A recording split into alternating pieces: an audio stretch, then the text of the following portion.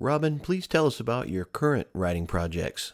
Right now, I seem to be, I've been in a really busy stretch with my day gigs, but the poems that keep rising to the surface when I do find time to write seem to be taking me back to childhood. So I'm writing some great childhood-focused poems right now. I think I'm 59. I think I'm approaching one of those milestones, so I must be going back as one does.